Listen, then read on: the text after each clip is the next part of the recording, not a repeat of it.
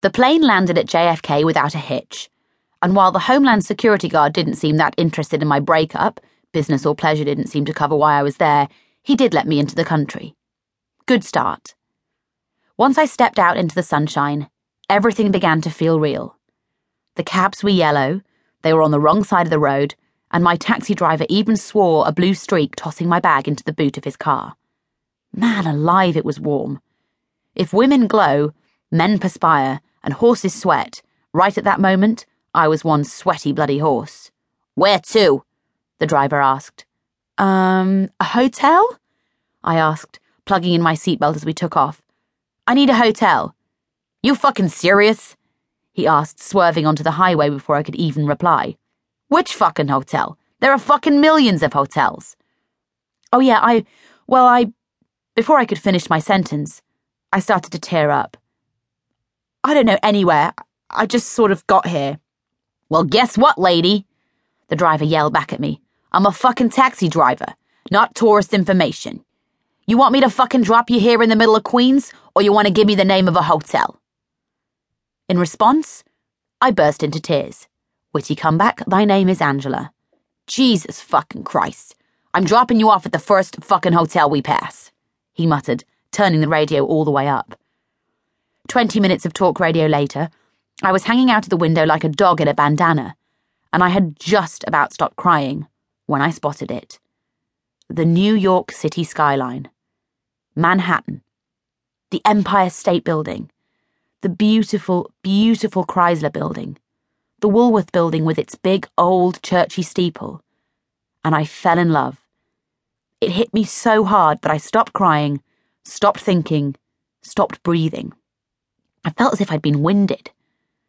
Winding the cab window all the way down, I breathed in the skyscrapers, the giant billboards, the industrial riverside stretches, and the sweaty, steamy air. I was in New York. Not at home in London, not at Louisa's wedding, and nowhere near my filthy, cheating fiancé. And so, for the want of something else to do, as we disappeared down into the Midtown Tunnel, I burst into tears again. The first hotel we passed turned out to be the last hotel the cabbie had dropped off at, and it was beautiful. The Union was set just off Union Square Park, with a lobby dimly lit to the point of a power cut and filled with the overpowering scent of diptyque candles that smelled like fresh washing on the line. Overstuffed sofas and ancient leather armchairs filled the space, and the reception was picked out in fairy lights. Suddenly, finding myself in such perfect surroundings, I was very aware of the state of my hair, my dehydrated skin, and my rumpled clothes. I really, really did look like complete crap. But this place couldn't be further from a 2-bedroom terrace in southwest London. It was just what I needed.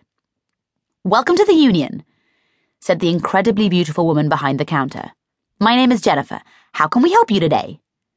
"Hi," I said, pulling my handbag high up on my shoulder and kicking my travel bag towards the reception desk.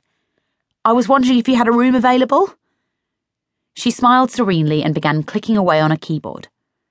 As she tapped, her glossy spiral curls bounced away behind her.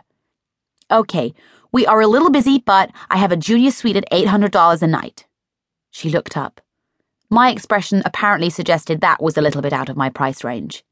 "Or I have a single at $350, but it only sleeps one." "Oh, okay." I fished around in my battered old bag for a credit card and tried not to work out the cost of the room in real money. "It's just me. Well, I just found out my boyfriend was cheating on me and we broke up and I had to leave home and I thought, well, where's better to get away than New York? And..." I paused and looked up. She was still smiling at me, but with a healthy dose of terror in her eyes. I'm sorry. A single would be fine." "And how long would you be staying with us?" she asked, tapping away again. I guessed she was alerting everyone to the fact that there was a desperate woman checking in. My photo was probably being distributed to the whole staff with a "do not engage in conversation" note. "Sorry?" I hadn't thought that far ahead. "When will you be going home?" she said slowly. I